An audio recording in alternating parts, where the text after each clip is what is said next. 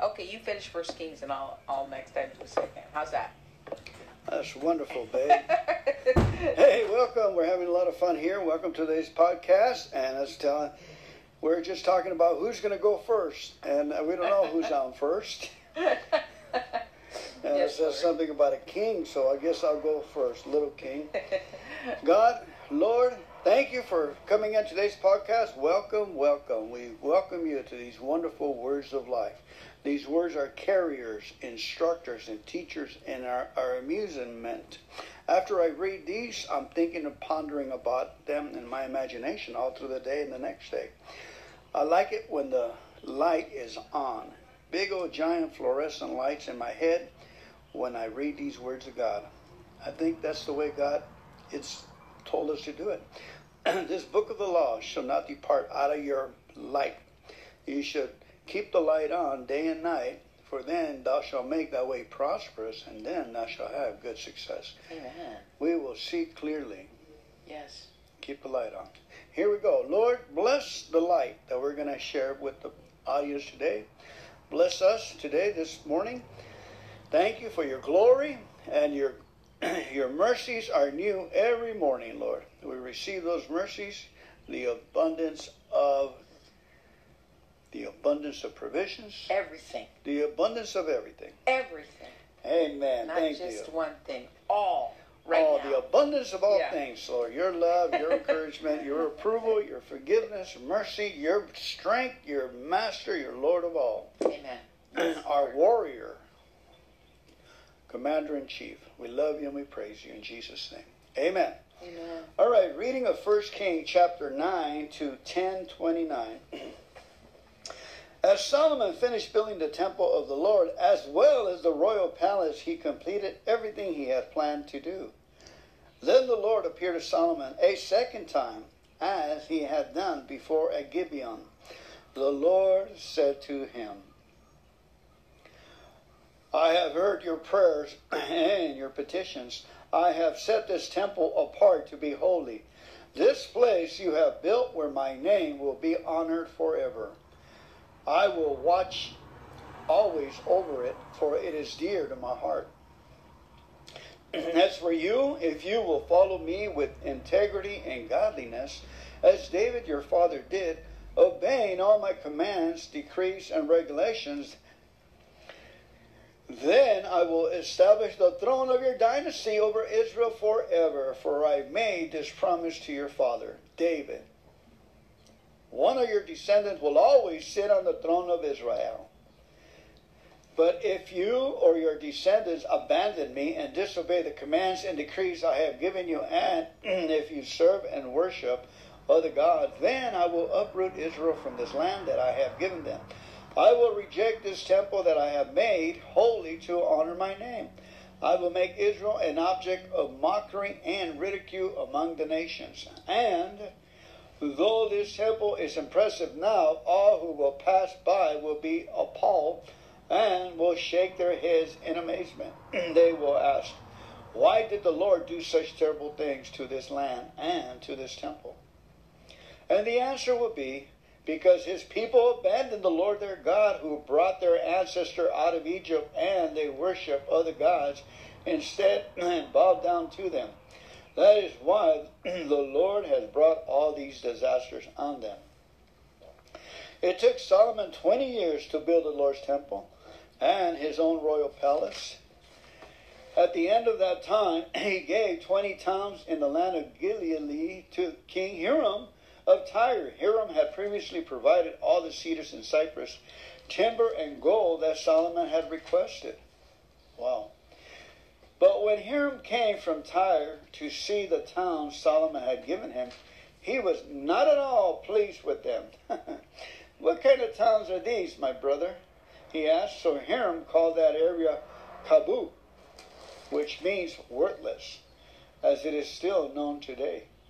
Nevertheless, Hiram paid Solomon 9,000 pounds of gold. Wow.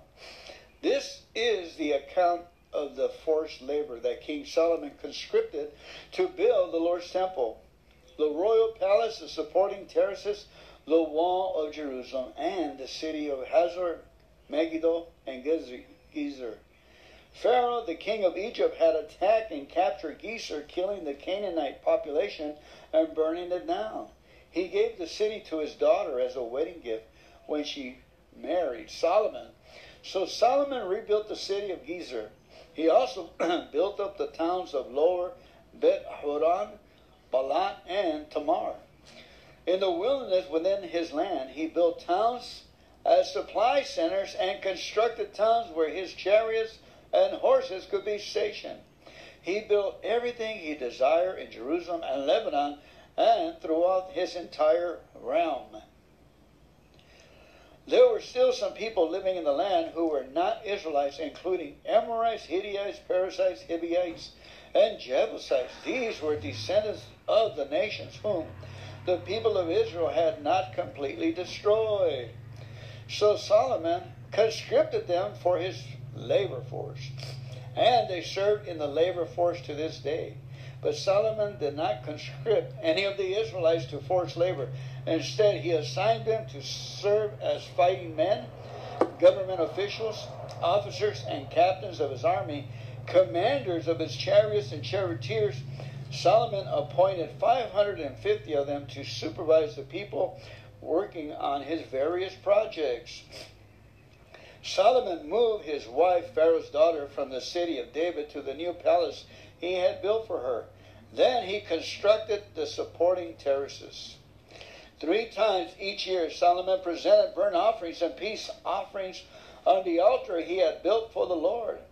He also burned incense to the Lord, and so he finished the work of building the temple. King Solomon has also built a fleet of ships.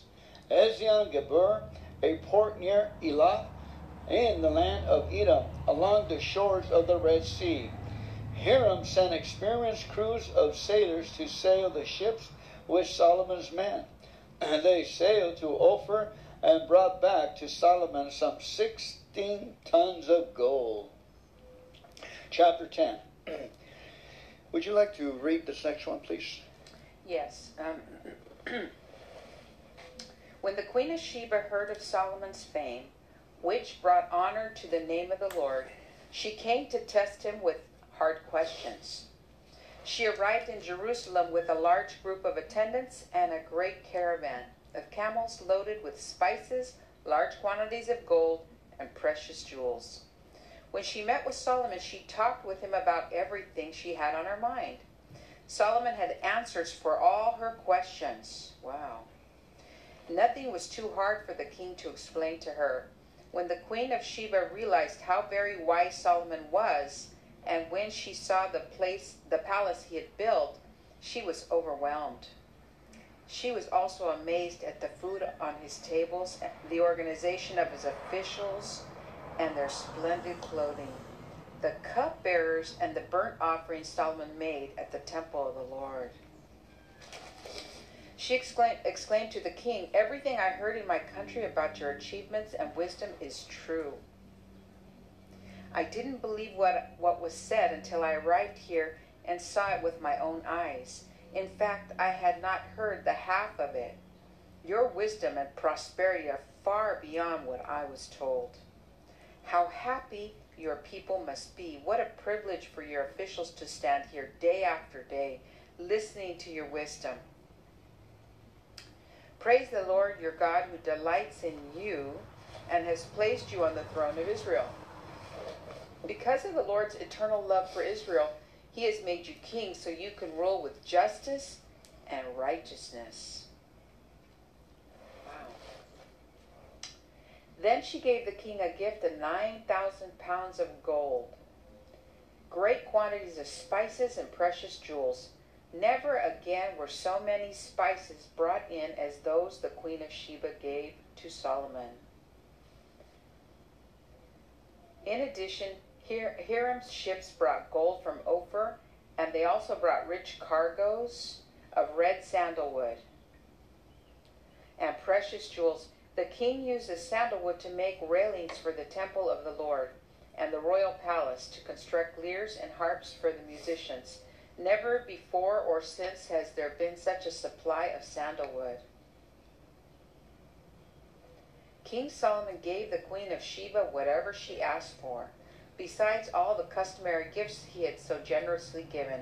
Then she and all her attendants returned to their own land. This is Fernando's scripture. You should be reading this. Pick it up, Fernando. Each year, Solomon received about 25 tons of gold. This did not include the additional revenue he received from merchants and traders, all the kings of Arabia, and the governors of the land. King Solomon made 200 large shields of hammered gold, each weighing more than 15 pounds. He also made 300 smaller shields of hammered gold, each weighing nearly 4 pounds. The king placed these shields in the palace of the forest of Lebanon. Then the king made a huge throne decorated with ivory and overlaid with fine gold. The throne had 6 steps and a rounded back. There were armrests on both sides of the seat, and the figure of a lion stood on each side of the throne. There were also 12 other lions, one standing on each end of the 6 steps. No other throne in all the world could be compared with it. All of King Solomon's drinking cups were solid gold, as were all the utensils in the palace of the forest of Lebanon. They were not made of silver, for silver was considered worthless in Solomon's day. Wow. The king had a fleet of trading ships that sailed with Hiram's fleet. Once every 3 years, the ships returned loaded with gold, silver, ivory, apes, and peacocks. So King Solomon became richer and wiser than any other king on the earth. People from every nation came to consult him and to hear the wisdom God had given him. Year after year, everyone who visited brought him gifts of silver and gold, clothing, weapons, spices, horses, and mules. Solomon built a huge force of chariots and horses. He had 1,400 chariots and 12,000 horses. He stationed some of them in the chariot cities and some near him in Jerusalem. The king made silver as plentiful in Jerusalem as stone, and valuable cedar timber was as common as the sycamore fig trees that grew in the foothills of Judah. Solomon's horses were imported from Egypt and from Cilicia. The king's traders acquired them from Cilicia at the standard price. At the time, chariots from Egypt could be purchased for 600 pieces of silver, and horses for 150 pieces of silver. They were then exported to the kings of the Hittites and the kings of Aram. Beautiful, beautiful words of life. What an amazing construction, huh? Mm-hmm. Amazing accomplished. I like what it says that King Solomon built everything he desired. Mm-hmm. You know, whatever his imagination could conscript with, you know, he would put it to force. Amen. Right. Holy Spirit, thank you for the readings. Lord, help us to focus on what you want us to focus on. First of all, help us to see you, Holy Spirit. Help us to see Jesus, Lord, in this construction. And Lord, let us not just me speak out of my own memory, but out of you, Holy Spirit. We pray for your guidance. I ask you for your guidance on what I just read. In the mighty name of Jesus. Amen. I'm not getting much right now. The only thing that came to me was the organization skills of the waiters and so forth. Kind of like stress comes from disorganization. Yes. You know, what we see with our naked eye in whatever our living space has to be organized. That's the way God has made us. Yeah, that's what I believe God is speaking. I picked up on that too. The order that they had for the things. They had things stored in a certain place because there's so massive amounts of things. He had to do that. He had to compartmentalize so he could find stuff. How could you find all these things? He had 45 rooms, remember? I think 45 on the left, 45 on the right, or something like that on the temple of the Lord. But where are you going to put all the gold? Yeah. You got to have a storehouse, right? Yeah, man, it just boggles the imagination. 25 tons of gold yearly, and did not include the revenue from. That's right, huh? Where did he store the shields? Yeah. At the palace of the forest of Yes, yes. You know, we certainly have to do more study on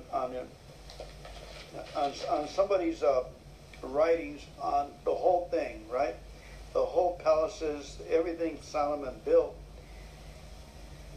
You can take our imagination there. I certainly want to see it. Yeah, you know, as the Queen of Sheba came to visit, and she brought gifts and things like that, and she had questions, and Solomon had answers, right? For me, I just took away that that's a reflection of our Jesus. We may have questions, and he has all the answers. Amen. For whatever problem you're going through, you can trust that you're going to hear back from him if you seek him and find him. So I like that. I definitely like that. That she came and she was overwhelmed with everything she saw. Now picture us, children of God, and Jesus said that I've given you, it's according to his riches and his gifts and glory are far beyond we could ever imagine, right? Because we can't see everything all the time. But we are, where am I going with this, Anna? Where are you going? I'm just saying that God overwhelms us as well because of the supply he has available to us and is always so generous with it, regardless of which way it comes to you. We can trust that his supply is overwhelming. You know, you may not see it in the natural, but trust that in the supernatural realm, it's available to you. So it's believing that, okay? I mean, for me, for you, you'd be overwhelmed if you went into a room full of coffee and you saw so many different kinds. You would love that because you love coffee. But I just think that we you know, our minds are kind of need to be expanded to see and imagine that your God has solutions for problems, healing for you in different ways, forms, to flow from heaven. I just, this is a great passage for me anyway, because it's overwhelming. It's overwhelming what God has. No man has seen or heard, or you know, what God has in store for us. Amen. Amen. So this blueprint is our life too. I am looking for 25 tons of gold to build my wildest dreams and aspirations. Yesterday I was speaking before a crowd, and I said my desire is to buy a school where we can start all these 12-step programs and teachings, you know, yes. and reward little children as they come in and teach them spiritual principles, you know, that if you steal, you know, people do it, but these books like Alateen, it is so valuable because all you're doing is planting seeds. If you pay your child to go and sit there and listen, even though he's mocking and he's not thinking, but you're paying him, he's listening. When life hits him, guess what's going to come out of his memory? Yes. Thank God for the problems. Yes. You know, people say, well, that's the ridiculous thing they ever heard of. But when they get a fender bender or something, they don't have anything else to grasp on. You know what they say? Thank God I'm a misfit. You know, and they come and report it. And they're at peace, and it doesn't rock their boat. I'm telling you, folks, we're planting seeds of words of seeds. We're no different than farmers. A couple of things. The Holy Spirit right away told me that the anointing, Anna touched on that, of the wisdom of Solomon kept growing like the ocean. When I was taking my real estate license for the first time, a runaway came from another country, had to learn the language, didn't learn it all. I didn't even know the sequence of the months. Didn't know my timetables, and I'm taking a real estate license. And I'm trying to understand all these words of fiduciary, subordination, and I'm going over, and I'm tired, and it's 2 weeks left, and I have to take that test, and I'm standing up, trying to put words in my mind, and I'm just shoving those words, standing in the kitchen, reading over and over like an Israelite hitting the wall of Jerusalem with his head. And that night, I have a dream. I have a dream that I'm pulling on a hose that's giving me a little bit of water, about a ½ inch hose. And I said, where is this water coming from? And it was a little bit of wisdom. I was puncturing wisdom, and the water was so good, so tasty. So I started following the hose, and it went through a jungle, a real tropical jungle. And I'm pulling on this hose, and I'm walking to the hose, and then I go into a beautiful beach, and there the hose is going into the ocean, and the Holy Spirit tells me, that is God's wisdom. It is God's wisdom. A whole ocean. And I had a ½ inch thing going in. And I pray that it made me realize right now, as I'm saying, that I'm praying for, a 2.5 foot hose now. We got a big old pipeline coming in. Yeah. May God's blessing come and continue to grow, because we are getting gifts of gold. We are getting gifts. People are bringing us the finest tuna you can find in the Pacific Ocean. A Mercedes-Benz brought it to me. You right? The finest tuna, fin tuna, very expensive for me to eat. Other people, I just got a call yesterday that said, hey man, I have a lot of things for you. People are bringing things left and right. Yes, the blessing is just keeps on coming. We're not in, for us, our big blessings, when I receive a free lawnmower or, free truck. Or a free pickup truck, and so we need the wisdom in what to keep and what to give away. Yeah, one of the things, we're going to go back to what we read before about Solomon and when he prayed, when God, asked him what he wanted, and he came out and he said, I want wisdom so I can guide your people and lead your people. That was the start of all this. That he would, the wisdom would just kept being poured out over him. And he was able to, freely create these things of order, right? He's a good example of order and massive quantities, and just the wisdom of God. You could tell this is amazing. The wisdom of God is the start of all things for problems and situations and for solutions. Solutions come forth with God's wisdom.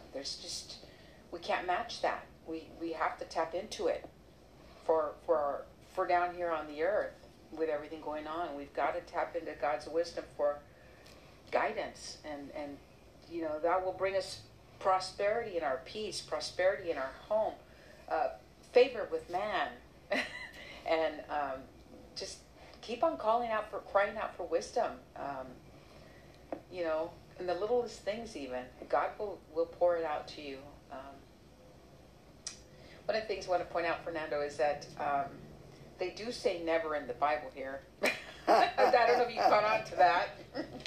But, as you're reading through here, one of the things we have, or Fernando always corrects us, not to say the word never. Because, if you say never, then it won't happen. I've never been to Disneyland. Well, if I keep saying that, then I'm not going to get to Disneyland. So I understand that. It makes sense to me. But then over here in the Word, it says, I underlined it because it said, never again were so many spices brought in as those the Queen of Sheba gave to King Solomon. Okay? So you have to know that it was just lots of spices, right? He'll never need another spice again. But and then over here it says about the sandalwood. Sandalwood's the most quality wood. Imagine they had massive amounts of sandalwood that came his way. So we have to go, wow, never before or since. Okay? Only God can do these things. He can supply all that we need. But quality things in abundance, massive. Ooh, I want that. I want that. Anyway, Amen. Fernando, real quick, I apologize for taking a while and going back and forth, but I want to read what the Bible, the 300 Bible, New Living Translation says. God still has a people who are His own. 1 Corinthians 1:2. God owns people now. God's own people make up God's temple who are alive, holy, living holy lives, totally committed of doing good deeds. Titus 2:14. Their assured hope is to live with the Lord forever. 1 Thessalonians 4:15 and 17. They have God's promises that He will never forsake them, but will always be faithful to His promises to them. 2 Timothy 2:13. That's a beautiful promise. We have God's promises, folks, that the Lord will never forsake us, but will always the Lord be faithful to His promises to them. That's why we have to read His promises. And I thank you for your promises and raise them up, Lord. Thank you for your promises. They're right here on this document, Lord. Amen. Raise them up to the Lord, and He will never leave us or forsake us. Amen. Yeah. We make those promises come true by staring at them and meditating them, and then causing the peace to come over you.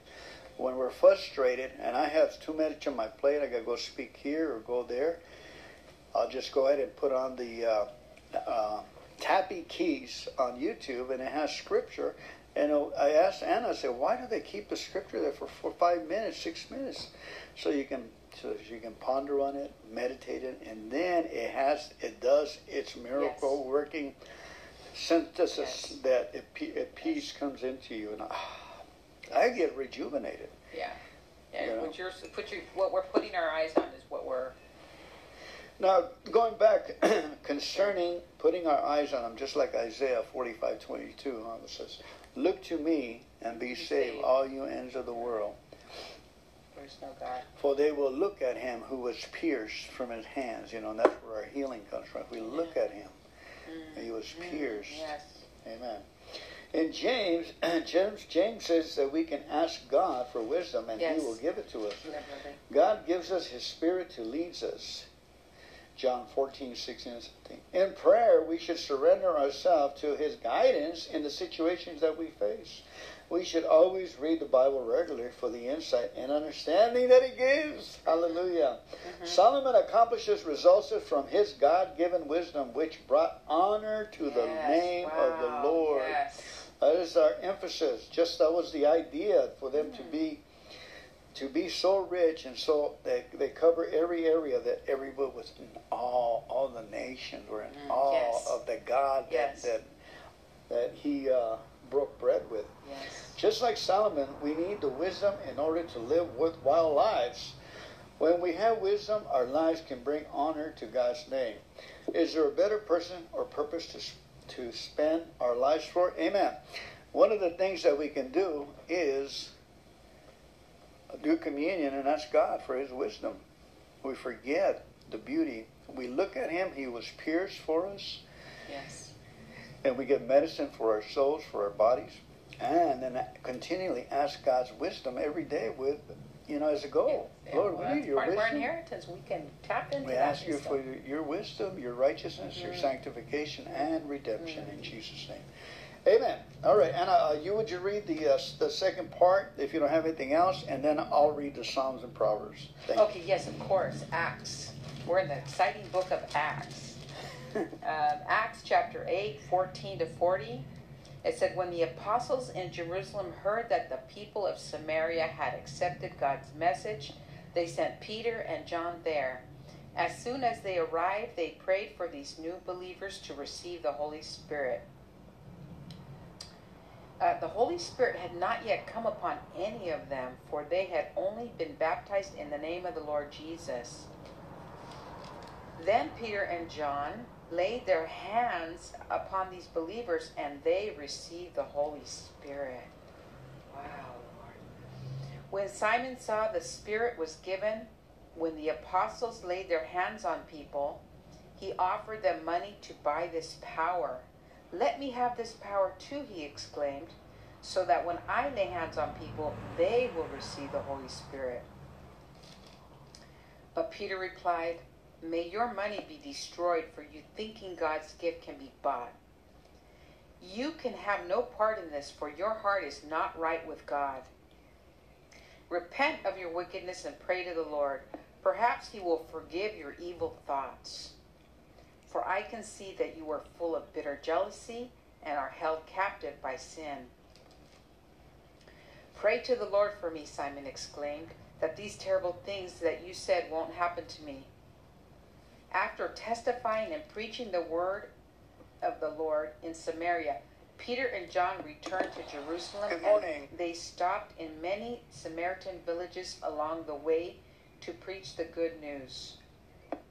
As for Philip, an angel of the Lord said to him, "Go south down the desert road that runs from Jerusalem to Gaza." So he started out, and he met the treasurer of Ethiopia, a eunuch of great authority under the Candace, the queen of Ethiopia. The eunuch had gone to Jerusalem to worship, and he was now returning. Seated in his carriage, he was reading aloud from the book of the prophet Isaiah. The Holy Spirit said to Philip, "Go over and walk along besides the carriage." Philip ran over and heard the man reading from the prophet Isaiah. Philip asked, "Do you understand what you're reading?" The man replied, "How can I unless someone instructs me?" And he urged Philip to come up into the carriage and sit with him.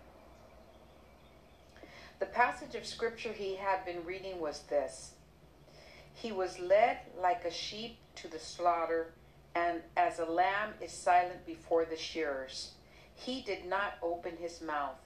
He was humiliated and received no justice. Who can speak of his descendants? For his life was taken from the earth." The eunuch asked Philip, "Tell me what the prophet was talking about, himself or someone else?" So beginning with this same scripture, Philip told him the good news about Jesus. As they rode along, they came to some water, and the eunuch said, "Look, there's some water. Why can't I be baptized?" He ordered the carriage to stop, and they went down into the water, and Philip baptized him. When they came up out of the water, the Spirit of the Lord snatched Philip away. The eunuch never saw him again, but went on his way rejoicing. Meanwhile, Philip found himself farther north at the town of Azotus, not Azusa. He preached the good news there and in every town along the way until he came to Caesarea. Amen. Whoa. This was awesome reading. Acts is so small when I'm reading it, but there's so much excitement in it, about, let's see, what stands out the most. Let me go ahead and read while you go ahead and take a time to... Okay, thank you. Regroup. Today's study in Acts 18:1-5, the New Living Translation says, "It was Jewish custom to provide sons with a manual trade, including young men who intended to become rabbis or other professionals. Jewish young men each learned a trade and tried to earn his living with it. Paul, Priscilla, and Aquila had been trained in tent making, cutting and sewing the woven cloth of goat's hair into tents." Boy, that must have been stinky. As a tent maker, Paul was able to go wherever God led him, carrying his livelihood with him. This left him free to spread the good news of the Sabbath. Later, when Silas and Timothy arrived, they supported Paul so that he was free to spend all his time preaching the word. Be ready to serve Christ no matter what your employment situation might be. Be prepared to work and minister where you are. That may mean working to support yourself and your family and working to spread the good news in off hours. If you can support another believer who is gifted and skilled for ministry, rejoice in that opportunity. And if God calls you to full-time service, humbly accept support from other believers. Oh, I don't know where you're at. Oh, what did I read? You read the 27th. Am I in the wrong one? We're on the 13th. Oh, Or the 12th, yeah. Oh, I jumped the gun. I went up 5 days. Yeah, it's fine. Okay. Well, anyway, the point I'm making Yeah, is... what's the point? The point is that we really don't know much about Paul. This is speculation that he was a tent maker. Well, he was a tent maker, but get this. We always thought that he was groomed in college for Pharisee work because he was so instructed on the Galileo and he was so cultured in being a Pharisee. Remember what it says? But over here it says that he knew manual trade. Manual hard work like that makes you a very wise person. I mean, it just continues to add. Not only is the work satisfying to the soul and meditation with God when you're alone working with your hands, but it also is a relaxation. You know, if I'm in the ministry and I said, hey, I'll see you guys. I'm going to take a few days and work on my yard, and it's just going to be me and God and work. You know, that is such a beautiful, rejuvenating, healthy atmosphere to work, folks. God made us. I didn't read that on purpose. You know, God made us to take care of his garden, guys, for one, basics. Two, he made us to enjoy projects, you know, our drill, our product, and to have fun with them. Maybe I'm talking to myself. Thank you very much. Okay. Thank you, Fernando. Save me, Anna. Okay, so, you know, we started at the beginning where Peter and John prayed for the new believers to receive the Holy Spirit by laying hands on them. And because they had people that had only been baptized in the name of the Lord Jesus. And that's quite amazing how they started to lay hands on believers to receive the power of the Holy Spirit. And then this man wanted it and he wanted to pay for it. And they said, no. You know, you cannot buy God's gifts. And you need to repent. So they corrected him right away. And so that's important to note that no matter what, the gifts of God are already deposited inside of us. The Holy Spirit, if you believe in Jesus Christ, you have the Holy Spirit because he sent the Holy Spirit. He died on the cross and sent the Comforter, or the Holy Spirit, to guide us into all truth. So we already have it. We just have to tap into it and to read God's Word and stay on his path. One of the great stories in this is when Philip gets directed by the Holy Spirit where to go. And it's amazing that, the Holy Spirit highlighted the eunuch. And the eunuch was hungry. He was hungry. He was reading. He was reading in Isaiah. And then so Philip, that prompted Philip to say, do you know what you're reading? Well, how can I know unless I get instructed, is what he says. And he was reading Isaiah, and then the eunuch said, hey, well, why can't I be baptized? And so they just went with the flow, and he got baptized, and then Philip was gone. He was never there to be seen again. So I guess what I'm pointing at is that, the Holy Spirit put this person in his path, and that meant that he talked about the good news. The person was hungry already. So we got to kind of be ready for that too. And it doesn't mean you have to, I don't know, you'll know, like you had a lady that showed up yesterday. God put her in your path yesterday, to talk about AA or whatever. No, she came to pick up, I picked up a wooden dollhouse out in the street that they were going to throw in the trash. So I picked it up and I cleaned it up and I put it up for free. I had a lot of people from all over Los Angeles wanting it. And this one lady would text once in a while and so forth. So the cards fell that she got it. She was from a neighboring town. I thought it was a man. That she came and I helped her put her in her car, and I gave her a book about Prison to Praise, which says to thank God for the problems. And she confessed to me, and real quick, like she started saying, I cried over here all the way. I'm taking care of my mom. It's such a burden. And she's getting dementia, and she's talking words to me, telling me what a failure I was and losing my house and drinking and so forth. I have problems with alcohol. And I just so happens to tell her, look, you're a child of God and you're forgiven. I want you to start thanking God for the alcohol, and that will help you. The problem is you're not acknowledging God even in your failures.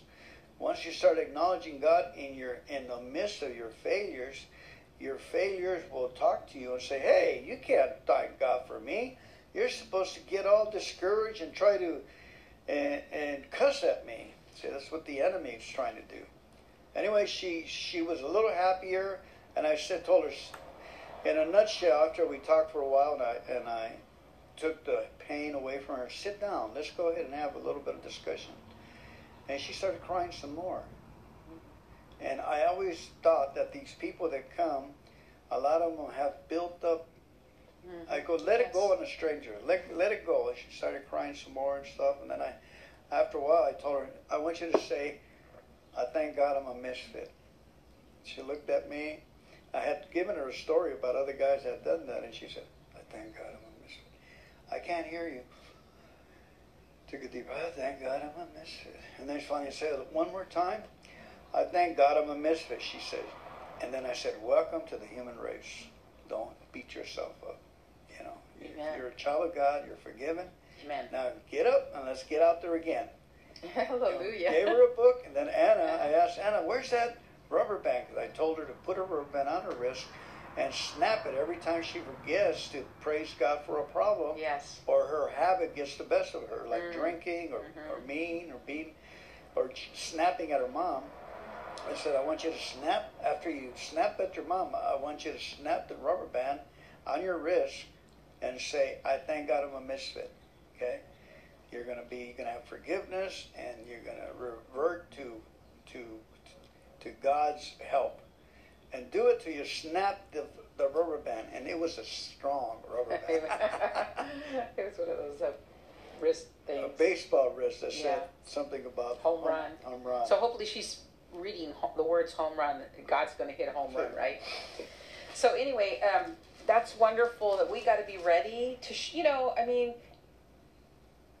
God will put these people in your path, and it's just we got to be ready to just say, hey, there's some good news here. Jesus is here. He's come to forgive us. Some people don't have the faith built up inside to believe that they're a forgiven people, and that all is and that Jesus is the answer to our issues, our problems, if we go there and work with Him. So I love that's that's what we're meant to do on this earth, to encourage one another. It could just be a smile as you're walking down the street, or it could be somebody who just needs to hear to know it's going to be okay.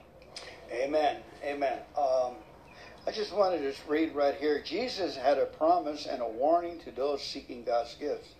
To those who use well what they are given, on Matthew 25:29, even more will be given. See, like Solomon, he kept increasing in wisdom and wisdom. Yes. And they will have an abundance. Yes. But from those who do nothing, you sit on the couch, watch TV, watch sport after sport. Even have you seen anybody that had very good talents, and all of a sudden they hit a bump in the road, and then they parked on the couch, and they say, the whole world stinks like liverwurst. They give up. They just put it in a kettle and say, I'm done. Pop open the beer and stay there. And the gifts that God has given, which is the common sense, like for instance, I have a bucket and a scoop and a broom out right now, and it's there to remind me. I took a walk this morning, and one of the neighbors that always throws out good refrigerators, good things, and so forth, one of the iron pickers made a big mess in front of his yard. It's got glass broken all over the place. It was that 1960 stove that was Oh, yeah. that was a classic. Yeah. Somebody would have really fixed it up. And anyway, he took all the iron, he dusted all the thing. It's a mess out there. So I'm going to volunteer and go 3-4 block houses and go clean his glass for him. I thought about it as I was walking there. I can do it. I got the equipment. This guy's been so kind to everybody. The young Yeah. couple that moved in Yes, there. the yellow house. And they're right? giving that away. They don't deserve to be like that. The Right. guy should have had, and I know him. He's been here over here. He needs salvation. I give him a book wow. before, Beautiful. you know, and he runs in the truck back and forth. So I would start praying. Put him on my list Yes. instead of my resentment list. I'll You put him on my your- salvation list. Yes, you know, amen, amen. and I'll tell him, hey, I cleaned up the glass for you that you busted over there. I just want to tell you, I wanted to do it for you because you do a good work in the neighborhood. You're picking up all the iron we don't need, and he thank you for your work. I'm not going to pound on him. Yeah. And I got some iron for you here, some scrap iron. All right. Okay. Well, let's go on to and one thing there is it says to those who use well what they're given. Right. It's apparently that Solomon was using his wisdom well. And it just not all of us may be called be in Solomon's shoes to be called to manage such a huge abundance, but with what God has given us, we'll just do good in that. If it means just helping somebody in AA, do good in that. And God will give you more, right? So whatever we have, the gifts we have, do good. Everybody has gifts. Don't tell me you don't have a gift. You have a gift, whether it's administrative, teaching, encouraging, praying for somebody, praying for others, and just being a good police officer, And positive attitude is a gift. Yes. Giving the benefit of the doubt is a gift. Yes. That was your upbringing, when you were 12 years old, and all your work schedule, how you started doing cards. What is it? Payroll cards. Yeah. At what age? Maybe 12. Well, the dad is working as a Foreman, picking fruit. 12, 13, yeah. And they gave her 4 hours. She'd go out there, get their names and every Social Security, and do their cards for them and submit them. Time cards. Here's who worked what. And now from there was positive attitude, and then from there, I'm sure you had to. Now you were 4 times. Get this, folks. 4 times what in high school? Class president. Class president 4 times. Now I'm sure she had a lot of haters, a lot of words that came at her.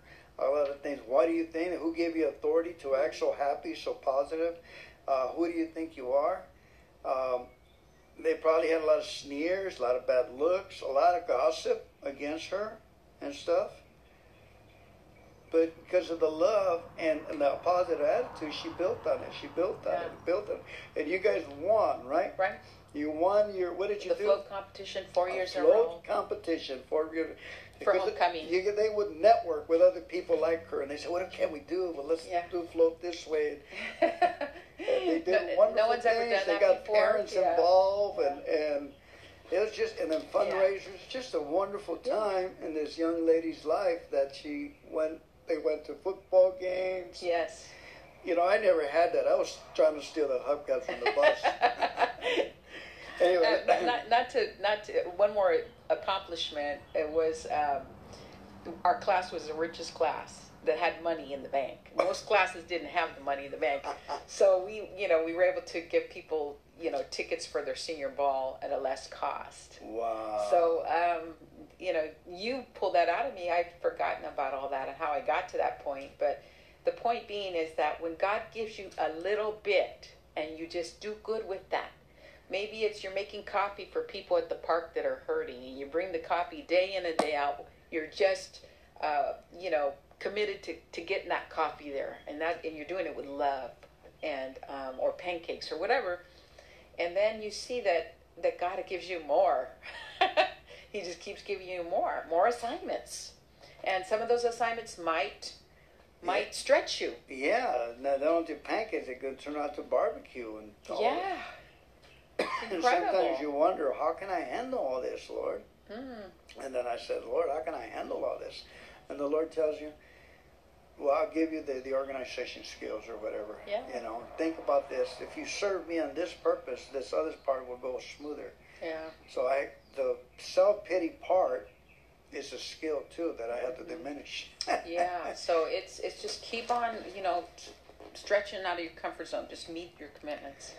All right, let's go ahead and finish up. Yeah. We didn't mean to be long-winded. No, We're getting longer and longer. Okay, here we go. Consider what you long for the Lord to do, and ask Him to do it. Ask Him to give you more of Himself. Amen. Heavenly Father, we just pray for all the people listening to the words, to the sound of my voice, all of us, Lord. We pray, Lord God, that You will give us what we were born to do, that skill, that godly skill, that more of You, Lord God.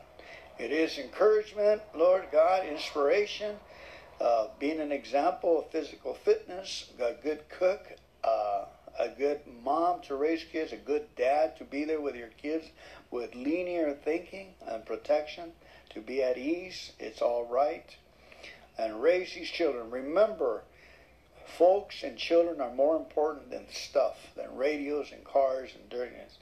They're fragile, and we have to give them love and choices and explain to them. I love you all. Here you go.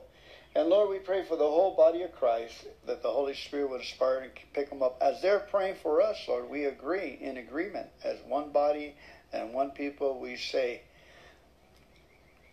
prosperity. We speak blessings of God from the east, blessings of God from the west, blessings of God from the north, and blessings of God from the south. Come forth in Jesus' name to be the betterment of mankind. Amen. And now for Psalms 130, verses 1 through 8. From the depths of despair, O Lord, I call for Your help. Hear my cry, O Lord. Pay attention to my prayer. Lord, if You kept a record of our sins, who, O Lord, could ever survive? But You offer forgiveness that we might learn to fear You. I am counting on the Lord. Yes, I am counting on Him. I have put my hope in His word. I long for the Lord more than centuries long for the dawn. Yes, more than centuries long for the dawn. O Israel, hope in the Lord. For with the Lord there is unfailing love. His redemption overflows. He Himself will redeem us, redeem Israel from every kind of sin. Proverbs 17:2 and 3. A wise servant will rule over the master's disgraceful son, and will share the inheritance of the master's children. Fire tests the purity of silver and gold, but the Lord tests the heart. Amen and amen. Thank you for coming in here. It's been a teary eye. Amen. Thank God we are touched by the God and the Holy Spirit who created us. Thank you, everyone. Welcome to today's Bible study. Fernando and Anna, we're doing 365 Bible study. Today, June 13, we'll be reading from 1 Kings chapter 11 to chapter 12:19. Please pick up yourself a Bible and track with us as we consume and enjoy the Word of God. Let's pray. Heavenly Father, we thank You for today's study. We thank You for Your great glory and Your great honor. Keep us safe as we travel through this earth, Lord, doing Your ways and Your deal, Lord, Your program. Thank You for being with us today. Thank You for giving us eyes and ears and brains and a heart and love, Lord. Thank You for Your mercy this morning and the love. So anoint us as we read Your word, and afterwards we'll take communion. After the Bible study, we'll go ahead and take communion. Amen. Unless Anna would like to take communion right now. We could do it after. All righty. Let's do it now. Okay. So, Heavenly Father, we thank You for the body of Jesus Christ. Please put us on pause and get your bread and your juice if you like. We're going to take communion after all. Why wait? Heavenly Father, we thank You so much for Your Son, Jesus Christ, that came to die for us. Yes, Lord. Thank You, Lord God, that He was resurrected, Lord God. and lives forevermore at the right hand of the Father. Thank you for the life forevermore that He purchased for us.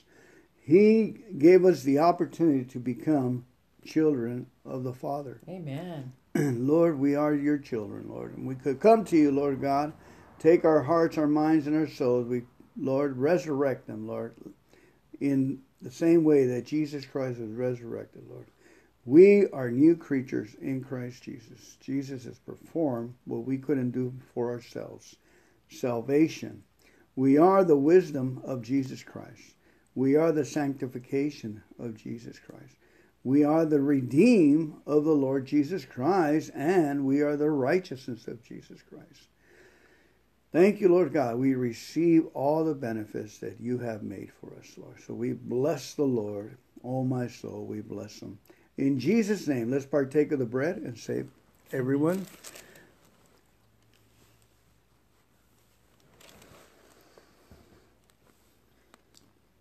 thank you, Jesus.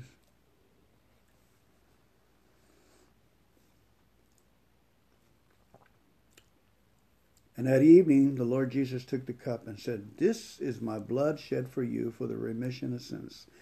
Do this in remembrance of me." Lord, we thank you for your blood that cleanses us, fixes us up, and makes us brand new, Lord, and restores us, Lord. Amen. Thank you for forgiving us of all our sins, Lord, we ever done and are going to do. And Lord, thank you for your power that's so strong that it cleanses us and forgives us, Lord. So we restore us, Lord. Restore us unto thy salvation. Restore us unto thy purpose, thy ways, and thy will through this blood, through our actions, Lord. We ask you, restore us with thy wisdom, Lord. In your name, Lord, we pray. Amen, Jesus. Amen. Thank you. Here you go.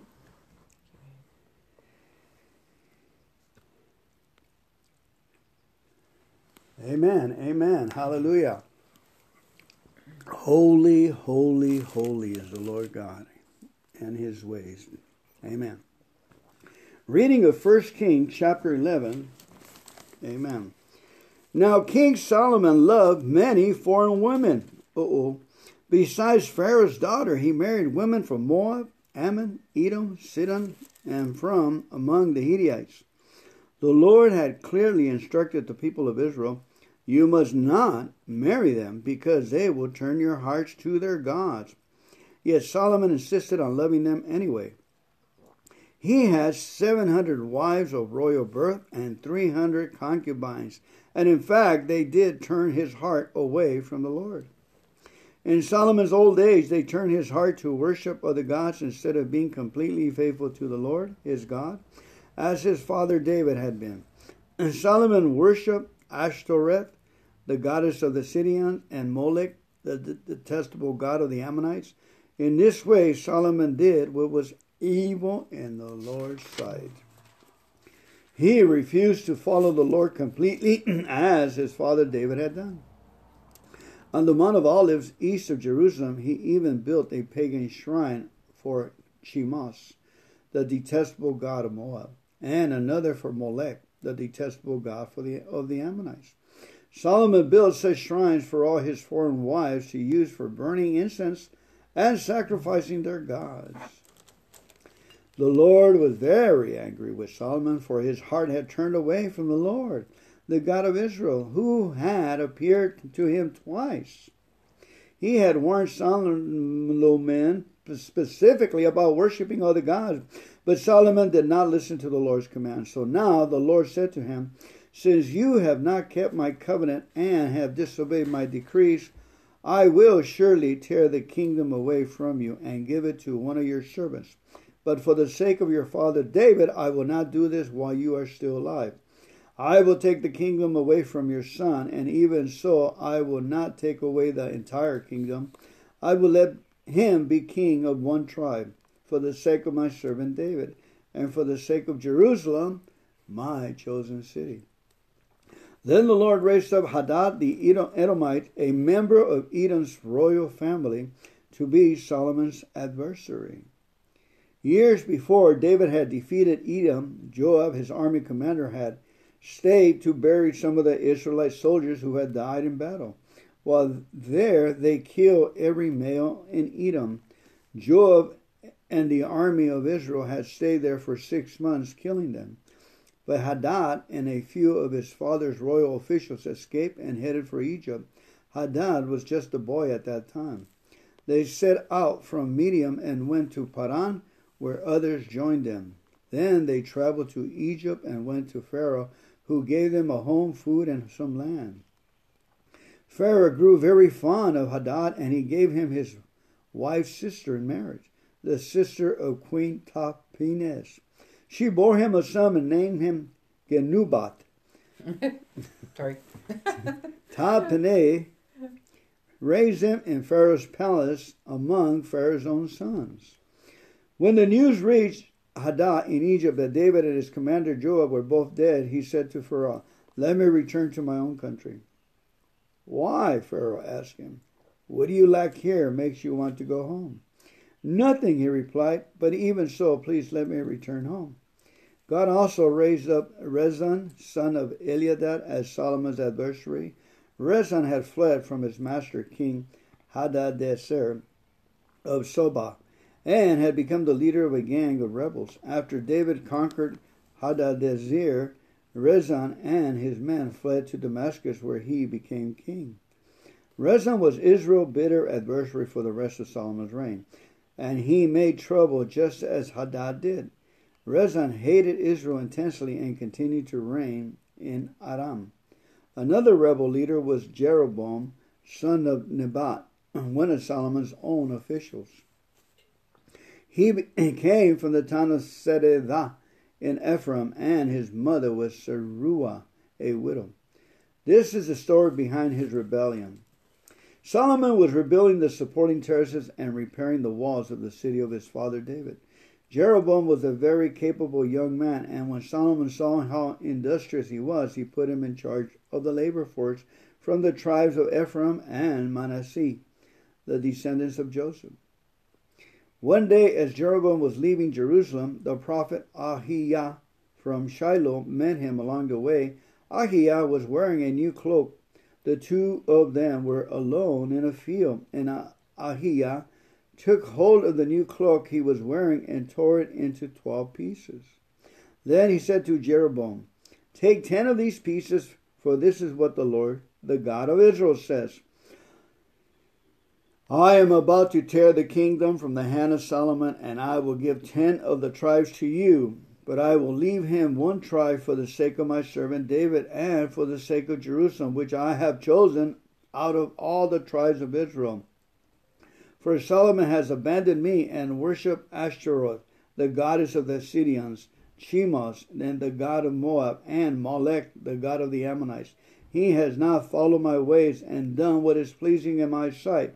He has not obeyed my decrees and regulations as David his father did. But I will not take the entire kingdom from Solomon at this time, for the sake of my servant David, the one whom I choose and who obeyed my commands and decrees. I will keep Solomon as leader for the rest of his life, but I will take the kingdom away from his son and give 10 of the tribes to you. His son will have 1 tribe, so that the descendants of David, my servant, will continue to reign, shining like a lamp in Jerusalem, this city I have chosen to be the place of my name. And I will place you on the throne of Israel, and you will rule over all that your heart desires. If you listen to what I tell you and follow my ways and do whatever I consider to be right, and if you obey my decrees and commands as my servant David did, then I will always be with you. I will establish an enduring dynasty for you as I did for David. I will give Israel to you because of Solomon's sins. I will punish the descendants of David, though not forever. Solomon tried to kill Jeroboam, but he fled to King Shishak of Egypt and stayed there until Solomon died. The rest of events of Solomon's reign, including all his deeds and his wisdom, are recorded in the books of the Acts of Solomon. Solomon ruled in Jerusalem over all Israel for 40 years. When he died, he was buried in the city of David, named for his father. Then his son Rehoboam became the next king. Chapter 12. Rehoboam went to Shechem, where all Israel had gathered to make him king. When Jeroboam son of Nebat heard of this, he returned from Egypt, for he had fled to Egypt to escape from King Solomon. The leaders of Israel summoned him, and Jeroboam and the whole assembly of Israel went to speak with Rehoboam. Your father was a hard master, they said. Lighten the harsh labor demand and heavy taxes that your father imposed on us, then we will be your loyal subjects. Rehoboam replied, give me 3 days to think this over, then come back for my answer. So the people went away. Then King Rehoboam discussed the matter with the older men who had counseled his father Solomon. What is your advice? He asked. How should I answer these people? The older counselors replied, if you are willing to be a servant to these people today and give them a favorable answer, they will always be your loyal subjects. But Rehoboam rejected the advice of the older man and instead asked the opinion of the young men who had grown up with him and were now his advisors. What is your advice? He asked them. How should I answer these people who want me to lighten the burdens imposed by my father? The young men replied, this is what you should do. Tell these complainers who want lighter burdens, my little finger is thicker than my father's waist. Yes, my father laid heavy burdens on you, but I'm going to make them even heavier.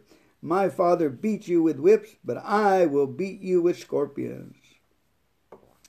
3 days later, Jeroboam and all of the people returned to hear Rehoboam's decision, just as the king had ordered. But Rehoboam spoke harshly to the people, for he rejected the advice of the older counselors and followed the counsel of his younger advisors.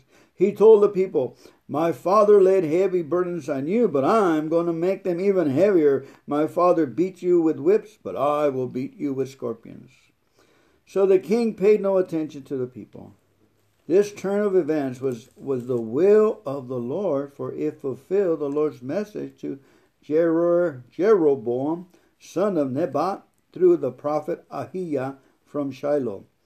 When all of Israel realized that the king had refused to listen to them, they responded, down, down with the dynasty of David. We have no interest in the son of Jesse. Back to your homes, O Israel. Look out for your own house, O David. So the people of Israel returned home, but Rehoboam continued to rule over the Israelites who lived in the towns of Judah. King Rehoboam sent Adoniram, who was in charge of the labor force, to restore order, but the people of Israel stoned him to death. When this news reached King Rehoboam, he quickly jumped into his chariot and fled to Jerusalem. And to this day, the northern tribes of Israel have refused to be ruled by a descendant of David. Amen. All right, honey, I just noticed I got 25% on this phone. Mm-hmm. Thank you so much, everyone, for listening in. I have the reason I believe that, not that I believe, is what I notice is that how the Lord kept the line of Jesus open through King David, because that was the prophecy that, that one of my descendants is going to come and sit on the throne. Yes, wow. And Jesus was that descendant, and that's where we come in, from the Lord's choice to keep, Judah, that he would keep one town. And, we can talk all about how his heart was changed and everything. But really, even if you're doing wrong, you want to thank God you're doing wrong so you stay connected. The worst thing you can do is put your back on God and stand on his mercy and on the hand that's feeding you. It's feeding you mercy, feeding you forgiveness, and you're doing wrong, and you know you're doing evil. So, and you say, well, I can't control myself. Well, can you control your will? I will control my will by saying, I thank God I'm gambling. I thank God I'm looking at pornography. I thank God I am flying off the handle. I'm speeding.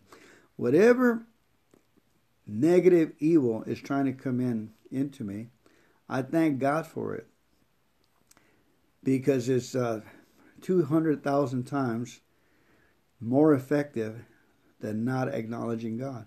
He says, acknowledge me in all thy ways, and I will restore and show you a way to go. Yes. He sees it. He knows it. Now we're playing God to cover our sin. Okay, denying, like Solomon. The Lord instructed him. He said, "Hey, do this." When the Lord, what is it? He still have the mercy of God flowing into him.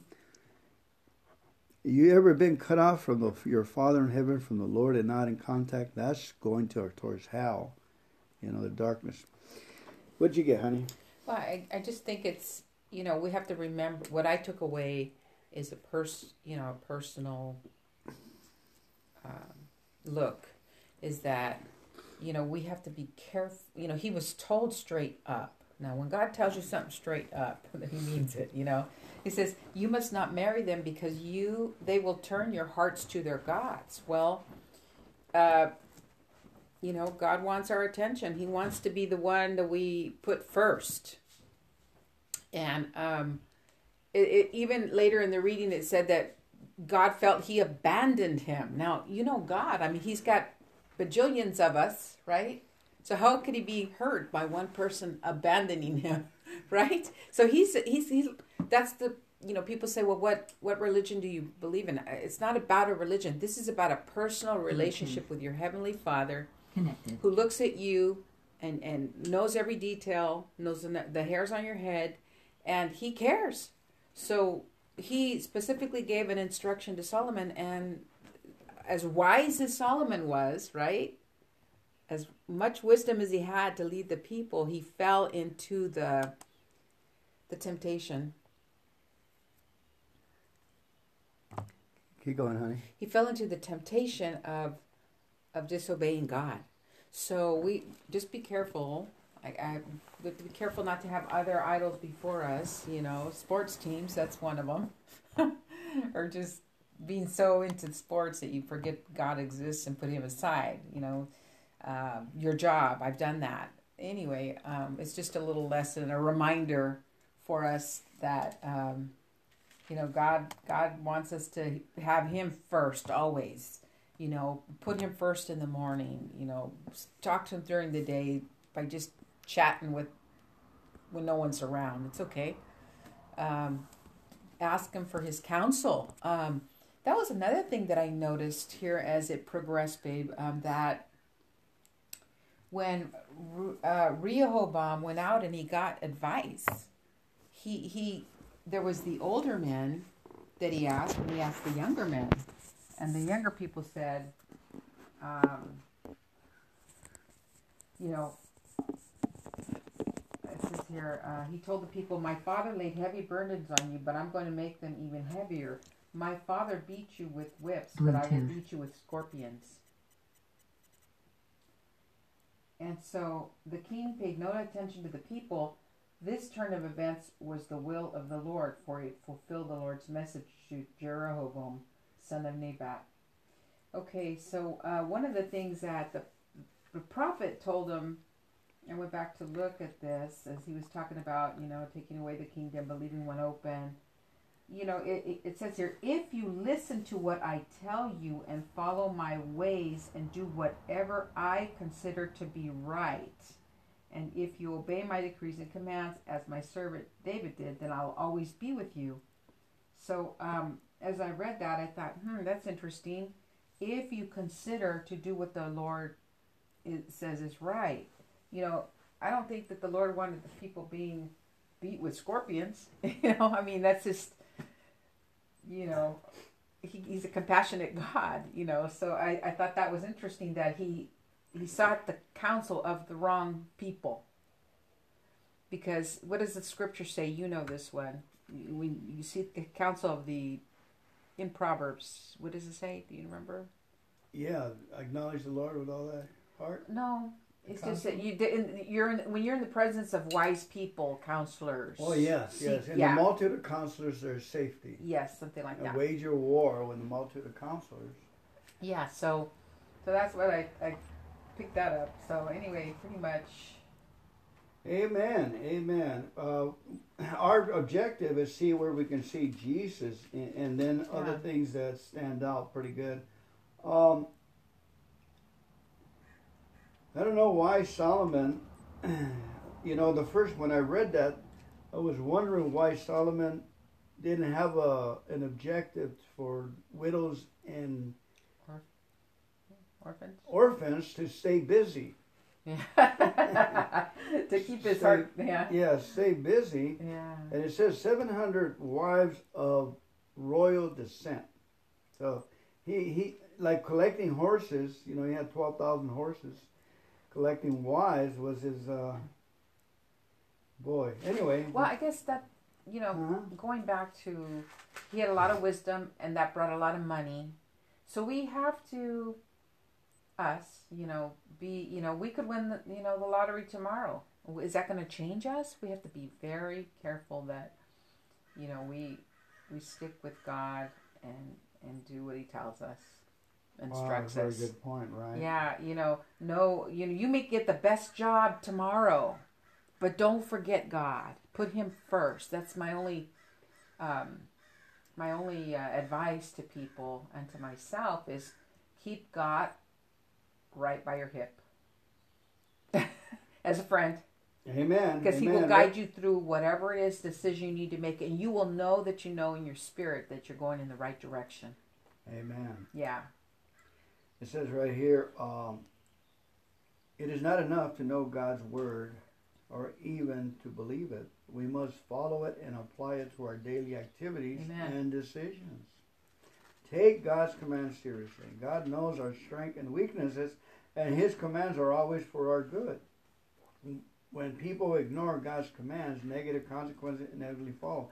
So one of the things where I err, and I keep writing down, is shut the door and pray on your knees for 15 minutes, Fernando, 5 minutes. And that's what I have the hardest thing doing, It said they say there's power in prayer. When you lock in and pray in power, if it was our custom to lock in to pray, so when we're having our Bible study, we're continually seeking and praying. But anyway, there's always room for improvement is the biggest room in the house. All right, honey, you want to... Yeah, that's a real good point that you just raised. It's just not enough to hear the Word of God once. That's why we read it in real time and meditate on devotionals and things like that, because we keep the we keep the Word of God in our heart, and our spirit keeps receiving it and keeps growing in wisdom. So sometimes we may struggle. We might be afraid of a situation. So, now it's time to use the Word of God for that. God has not given me a spirit of fear, but of power and love and sound mind. We've got to stay connected to the Word of God, believe the truth, and apply it and decree it and prophesy to yourself so that you can overcome. Because you've already overcome. Now it's using the Word of God, which is alive and powerful, like a two-edged sword that goes in there deep into the dividing of the joints and the bone marrow. So, it's a practice. It's, you do the Word of God like you're, practicing your golf stroke or your tennis shot or your basketball shot or whatever that is.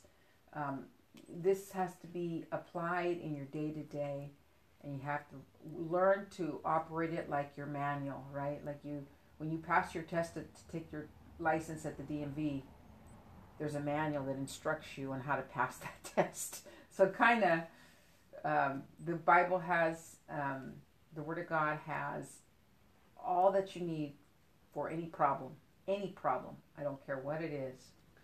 Amen. I feel like the Lord was telling us, thank you, babe, that in verse 37 of 11, He says, and I will place you on the throne of Israel. In other words, I will place you in your town, in your family, and you will rule over all that your heart desires. See, He's promising those things to us as we read His Word and so forth. Yes. You will walk around happily, thankfully. You will enjoy your food, your family. If you will follow me, you will have brilliant health, brilliant enthusiasm and joy, laughter, and the things that are precious. Satisfaction of feeding your family and giving gifts to your families. Satisfaction of being a good father, mother, and the joys of working. Those are gifts from God. Amen. I mean, we need roughage. Western society has, anyway, we all know what's happening, so. I just see Jesus in verse 36 of 11. He says, his son will have one tribe, so the descendants of David, my servant, will continue to reign, shining like a lamp in Jerusalem. Wow, babe, good. Amen. So let's go ahead and move on. That's I will beautiful. switch it over to you, Ooh, I babe. just got you. Wow, I'm afraid of you. Thank you. See, I see Jesus. Yes, we got to look for Jesus in this Old Testament. Is sometimes it's Yeah, when we you got to really zero in and all right, see. baby, give us Acts. We have Okay. a big day today. All right. Acts chapter 9, 1 to 25. It says, meanwhile, Saul was uttering threats with every breath and was eager to kill the Lord's followers. So he went to the high priest and he requested letters addressed to the synagogues in Damascus, asking for their cooperation in the arrest of any followers of the way he founded there. He wanted to bring them, both men and women, back to Jerusalem in chains. Ooh. As he was approaching Damascus on this mission, a light from heaven suddenly shone down around him. He fell to the ground and heard a voice saying to him, Saul, Saul, why are you persecuting me? Who are you, Lord? Saul asked. And the voice replied, I'm Jesus, the one you're persecuting. Now get up and go into the city, and you will be told what you must do. The men with Saul stood speechless, for they heard the sound of someone's voice, but they saw no one. Saul picked himself up off the ground, but when he opened his eyes, he was blind. So his companions led him by the hand to Damascus. He remained there blind for 3 days and did not eat or drink.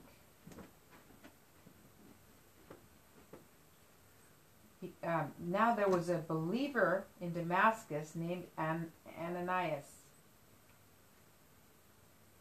The Lord spoke to him in a vision, calling Ananias. Yes, Lord, he replied. The Lord said, go to the straight street to the house of Judas. When you get there, ask for a man from Tarsus named Saul. He is praying to me right now. I have shown him a vision of a man named Ananias coming in and laying hands on him so he can see again. But Lord, exclaimed Ananias, I've heard many people talk about the terrible things this man has done to the believers in Jerusalem, and he's authorized by the leading priest to arrest everyone who calls upon your name. But the Lord said, go, for Saul is my chosen instrument to take my message to the Gentiles and to the kings, as well as to the people of Israel, and I will show him how much he must suffer for my name's sake. So Ananias went and found Saul. He laid hands on him and said, Brother Saul, the Lord Jesus, who appeared to you on the road, has sent me so that you might regain your sight and be filled with the Holy Spirit. Okay? Instantly, something like scales fell from Saul's eyes, and he regained his sight. Then he got up and was baptized. Afterward, he ate some food and regained his strength. Saul stayed with the believers in Damascus for a few days,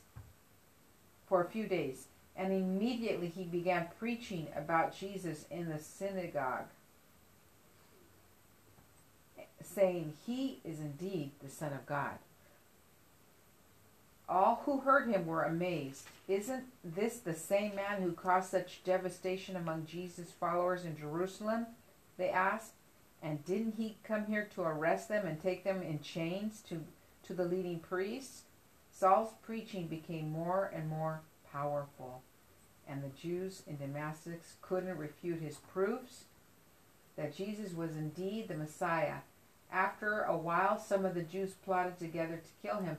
They were watching for him day and night at the city gate so they could murder him, but Saul was told about the plot. So during the night, some of the other believers lowered him in a large basket through an opening in the city wall. Okay. Amen, amen. Saul's conversion was miraculous, and on top of that, he was extremely hard worker, tent maker, like we said, and worked with his hands. You know, a lot of common sense. I remember the Walmart stores. I read the book Walmart, and he said God was inspiring him to make those Walmarts all over. But he would go into the truck lounge and counsel with the truck drivers. And the truck drivers would tell him, this city has such and such land placed close to the freeway. So if you notice, a lot of them are close to the freeways. We're in and out. And by the way, don't let the unions in here. Just give us stock for our retirement. Wow. That's true. A lot of those truck drivers became millionaires, you know, just for their stock, and they're very wise. We had a lot of guys from the Teamsters Ross Grocery Company leave and go to drive for Walmart. And the point I'm making is, I lost my point. I'm sure you'll find it. Oh, that he said that the council of the truck drivers, they're hard-working blue-collar workers. Like Saul was a hard worker. Not only a blue collar, but he paid for his education. See, he wasn't a normal guy that got grants and stuff. He paid to go to the synagogue and to be educated on the Galileo and to be. So he was a brilliant scholar that really worked hard. You know, you got your 20% people that work hard to get their degree. He was one of them. Yeah. Thank you for sticking with me. Yeah, you know, one thing that, you know, Paul's story is just very famous of how God converted him so quickly, because the scripture says suddenly he was, you know, blinded and couldn't see. But then God, you know, put him on the path to go meet Ananias, okay, and so he could be healed. So I guess the point I'm trying to make here is that God had a good plan for Paul's life. Okay, turn his situation around. He was persecuting his people, but what's rather interesting too is that he was doing it with the approval of the leading priests. You know, whoever called on the name of Jesus too. You know, he was following their path, right, or their belief system. So he got this great conversion on the way, and Ananias is like, hey, he's been persecuting the people. This guy, you really want, you know, in Ananias, he obeyed the Lord, but I'm just saying, you know, a lot of times we think we can't be used, okay, and God has a purpose for every one of us to help bring others into the kingdom. And we think that, oh, I'm not good enough. I compare myself to that other person, or, you know, hey, I've done all these things. How can God possibly use me? Well, you see it right here in the scripture. He used Paul for greater mission. So be open to just saying, okay, Lord, I may not feel worthy to represent you, but I'm going to do it. And just go with that and realize that you're meant for the kingdom also. In case anybody's feeling insecure about, you know, you see these mega churches and stuff. It doesn't have to be a mega church. It's right in your own community, in your neighborhood, your neighbor. Hey, can I pray for you? You know, it's in your job.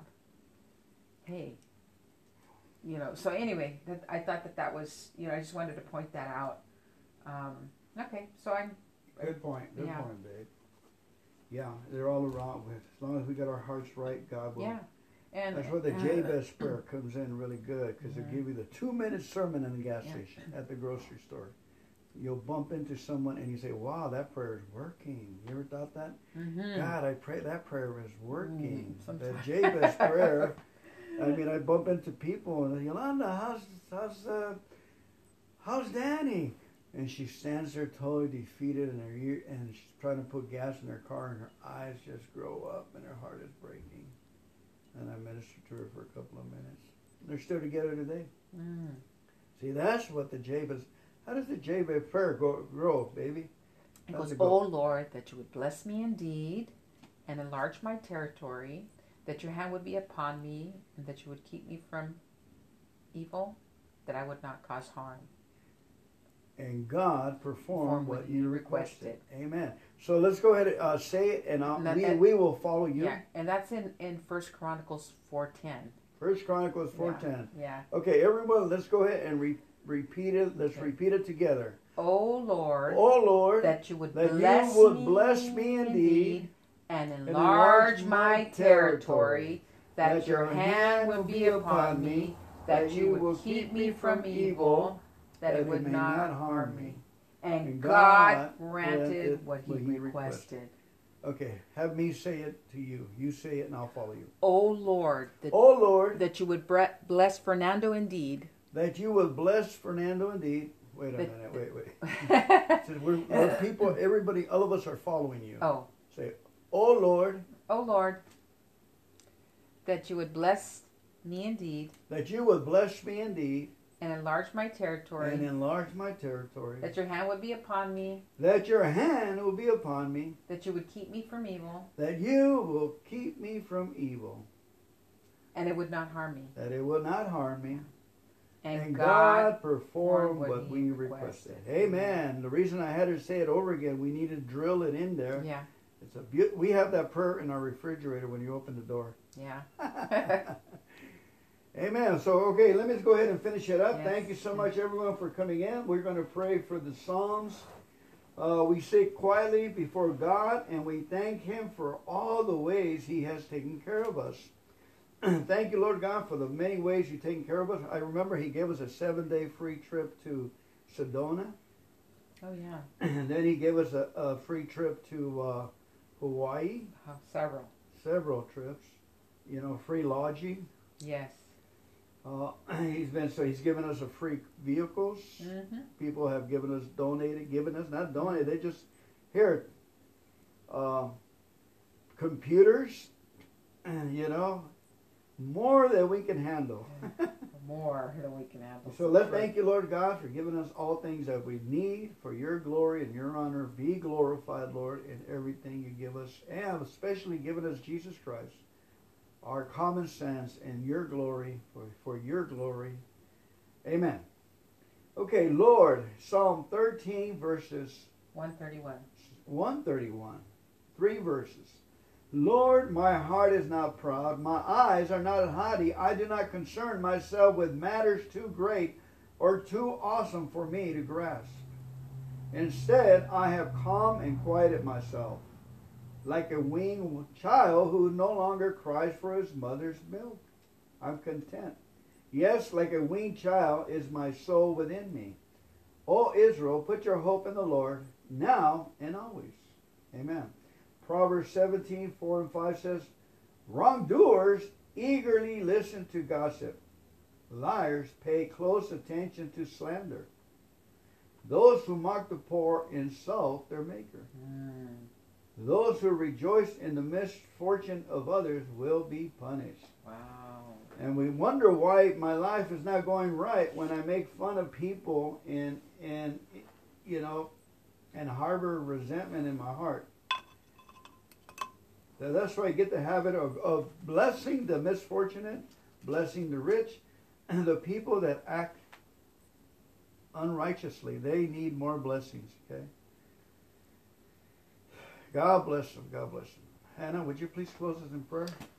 Heavenly Father, we thank you for this time that you gave us, Lord. We thank you for this fabulous day, Lord. And we just believe you're going to continue to work in our lives, Lord.